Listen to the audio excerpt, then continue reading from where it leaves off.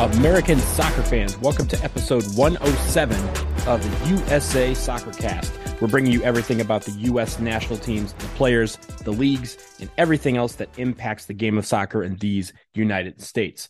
I'm Donald Wine. It's May 17th, 2023, and we have some stories to catch up on, including a couple of big news items that happened yesterday. And we're going to start with the biggest story, and that is Folarin Balogun is now a United States men's national team player. How about that? I'm so excited. I know a lot of you out there were excited about this news.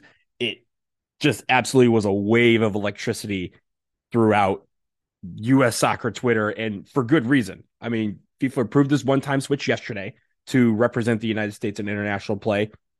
This kid is electric. Straight up. 21 years old, 19 goals in 34 league matches this year for Ron's fifth in League One. He's on loan from Arsenal and just has a knack for having some really, really nice goals. He looks great in a uniform, in the United States national team uniform. We saw some of the videos yesterday about how he's coming to, help out the team in whatever way possible, including beginning next month with the Nations League and with the Gold Cup. It seems like he is going to be called in for at least the Nations League. But this, you got to love this announcement. Is something that people have been clamoring for a long time. If you remember back in March, Balogun went to Orlando for vacation. And during that time, the United States men's national team was in Orlando for training for the Nations League games that they had against Grenada, and then in Orlando against El Salvador.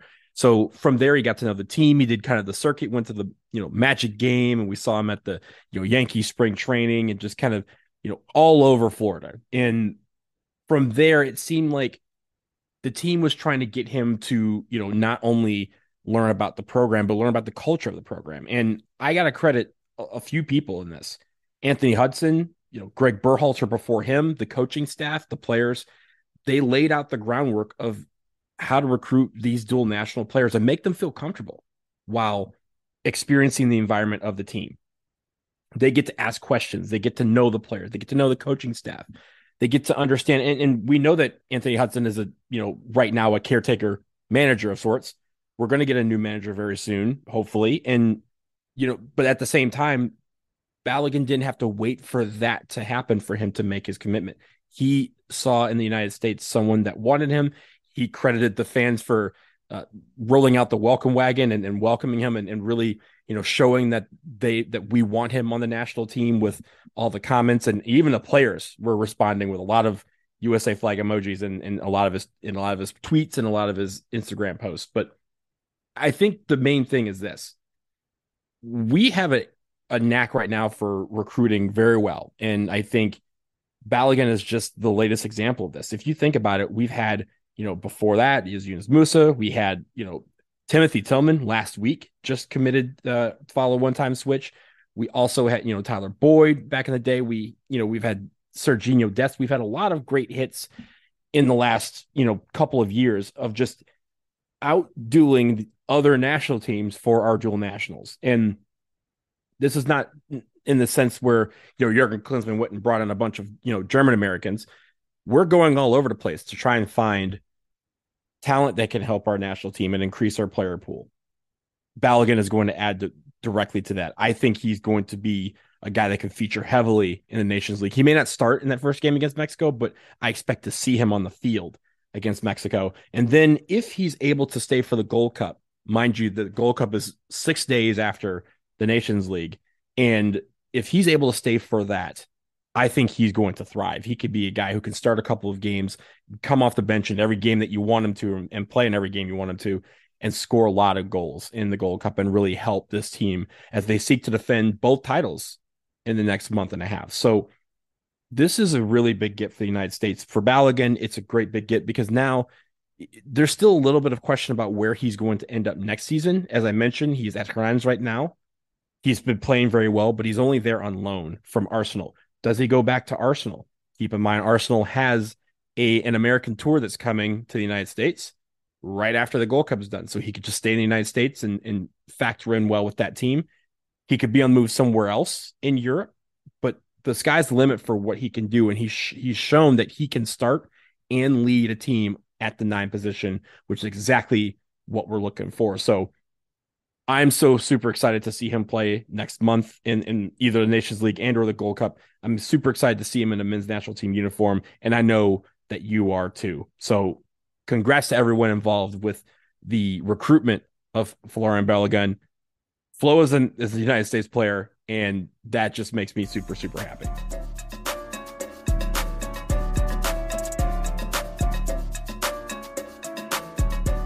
I want to move on to another bit of news that happened last week, and that is 2 weeks ago, U.S. Soccer hired a sporting director in Matt Crocker. And a week ago, they added to that department by hiring a new position, a vice president of sporting. And this is going to be a guy that's going to be directly underneath kind of the deputy sporting director of sorts. And the guy that they brought in to make this role and create this role for is none other than Gooch. Oguchi Onyewu. He will be the vice president of sporting for U.S. Soccer. This is a great, great grab, I think, for the federation. Not only is Gooch is a legend, we all know the stare down with Borghetti. We know he was a long-time, two-time World Cup veteran.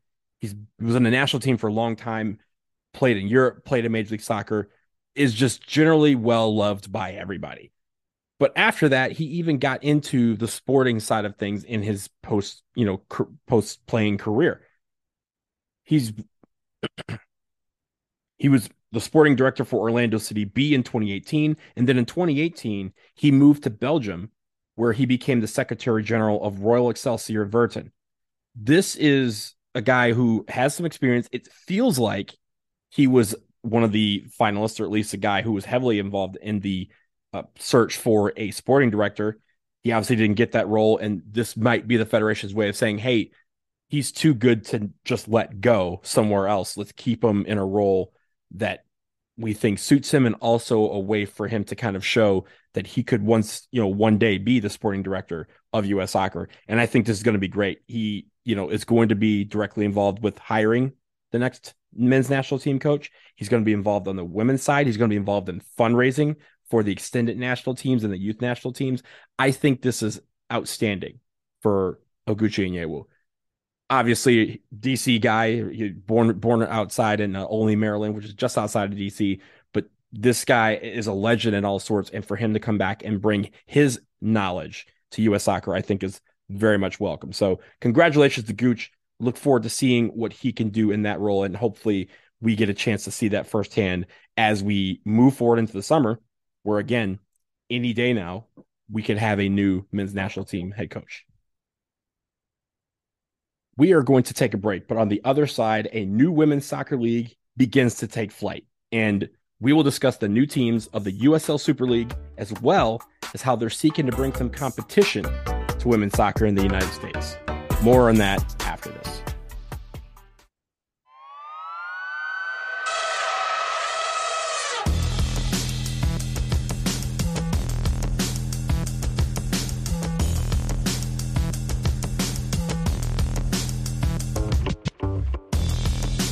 We are back, and we are shifting focus to the women's side of things, the women's soccer in general in the United States. And there is a new league that is starting next summer here in the United States. It's the USL Super League. And yesterday they announced the teams that are going to be a part of that initial first season of the league when it debuts in August. Those teams are going to be in Charlotte, Dallas-Fort Worth, Lexington, Kentucky, Phoenix, Spokane, Washington, Tampa Bay, Tucson, Arizona, and Washington, D.C. That is 8 of the, quote, 10 to 12 teams that they expect to have ready for the first season. Among some of the other teams that could factor into that 12 are coming from Chattanooga, Indianapolis, Jacksonville, Madison, Wisconsin, and Oakland, California. Some of those teams will come in 2024, and others are looking forward to coming into the league in future seasons. I think this is great.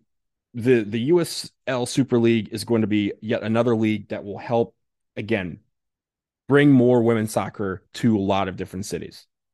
I think, however, there's a couple of things that have made it where they are actually trying to directly compete with the NWSL. The first part is that they are going for a fall to spring schedule. They're starting in August 2024. They're going to go into the spring, mainly aligning with the European schedule. And we've had this debate up and down the block here in the United States about whether a traditional European schedule would work here in the United States. I'm here to tell you, good luck with that. Good luck with that. Because as we've seen, climate change is not changing anytime soon. The summers are hotter, the winters are colder. Colder winters are coming sooner. A lot of the fall is filled with just desperate and dangerous weather all up and down the United States. And I will tell you, I don't know if any of you have been to Charlotte in the wintertime, but it can get cold. I don't know if any of you have been to Washington State in the wintertime, but it's going to be cold. In November, Tampa, even DC, you could run into, in Charlotte, you can run into hurricanes. We've had a lot more hurricanes in previous years as well. There's a lot going on. Tucson, Phoenix, they get super hot. I don't know if you know this, but they can get super hot in spring. I was just there in April. It was 98 degrees the day before we got there. So let's not act like it's going to be perfect weather for these cities all, throughout this fall to winter season or fall to spring season. But that's really not the biggest crux of this. There's also other ways they're going to be competing. They're not going to have a draft. They're going to not have salary caps. There's a lot of ways they're trying to compete with NWSL, but the biggest one and the one that's raising the most questions is this. They are applying, instead of applying for Division II status with U.S. Soccer, they are applying for Division I status with U.S. Soccer. That would mean it would be on the same level as the NWSL if they are approved by U.S. Soccer. Most are saying it's because they're getting more investment interest with the league being Division I, but I feel like they got to sort all this out. Competition's good, but you want continued growth of the game. You want to bring it to areas that don't already have it on a professional level. Just look at the map of the United States. They released the map of, I forgot who did it, and I apologize for that, but someone put out a map of where all the USL Super League teams would be in relationship to where all the NWSL teams currently are. There's wide swaths of area in the middle of the country that don't have a professional women's soccer team. There's also some places where they would be directly competing, namely right here where I live in Washington, D.C. The DC Super League team, USL Super League team, is going to compete directly with the NWSL. The DC USL Super League team is going to compete directly with the Washington Spirit. This is where it gets convoluted. Just here in DC, the USL Super League team here in Washington, D.C. is going to be part owned by a group called Attain and DC United. Now, DC United, these two groups, DC United and Attain, also own Loudoun United. Loudoun United, of course, was started by DC United to be kind of their MLS2 team, but just this season was sold mostly to this group that also owns the Bowie Bay Sox in minor league baseball. But that group, along with DC United, is going to own this USL Super League team and presumably would play at Segra, which is also the home of Loudoun United. Now, there's also the Washington Spirit, who play at Audi Field, which is DC United's home stadium. And so I'm real curious as a DC resident and as a Spirit fan, how that's all going to work. Because DC United is going to own a team that's going to be directly competing with another team in another league that is playing in their stadium. You get all that? Because I get it's confusing. But really is going to be on the Spirit owner, Michelle Kang, to potentially build a stadium specifically for the Spirit. As she also announced yesterday, tangentially, that she is taking over as the majority owner of Olympique Lyonnais women's team and seeking to form a conglomerate football group that would be similar to City Football Group, but would focus on women's soccer teams. That's while the rest of Lyon's ownership group will try to sell OL Reign, who they own. So there's a lot going on in women's soccer right now, a lot going on in the NWSL and also with the Super League, but direct competition may not be what it all is cracked up to be. And I think they have to sort a lot of this out. We had this on the men's side. A lot of people joke we called it soccer wars. We had a lot of this on the men's side with MLS, with USL and the NASL, and now even the NISA. And now there's this other league called the NSL that will probably never get off the ground, but I digress. The issue is that they are directly competing and for some of the same markets. And I get from a business standpoint that may make sense, but you're leaving out a lot of the country that wants women's soccer, that desperately desires women's soccer. And you're kind of saying, nah, not interested. We're going after these guys. And I think that's a big problem. Major League Soccer had the same thing. USL and Major League Soccer have kind of balanced that out a little bit. USL has kind of moved into some of these markets that have been neglected, or at least they're trying to, while Major League Soccer focuses on the bigger markets. But at the end, all of this leads to people wanting promotion relegation, and that's fine. You can debate that to the end of time that you want it. I don't mind it. I don't care about it. But at the end of the day, it's not what's right now for soccer, because soccer in this country just isn't as stable as people think. Every single year we have expansion. We have teams going to other leagues. We have teams folding. There's no stability yet in any of these divisions, any of these leagues. So until we have that, we can't talk about promotion relegation. But the way to achieve stability is not to necessarily go after each other in every market that you possibly can.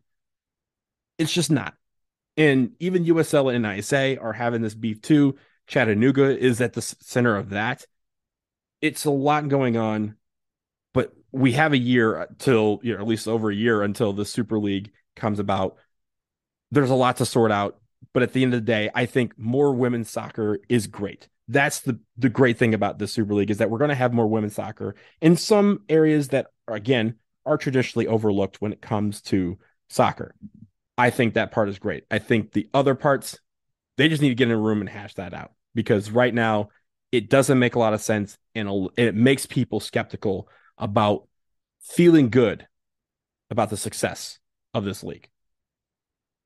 I think that's it for today. That'll do it for episode 107 of the USA Soccer Cast. Thank you for listening. Remember to follow us on Twitter. We're at USA Soccer Cast.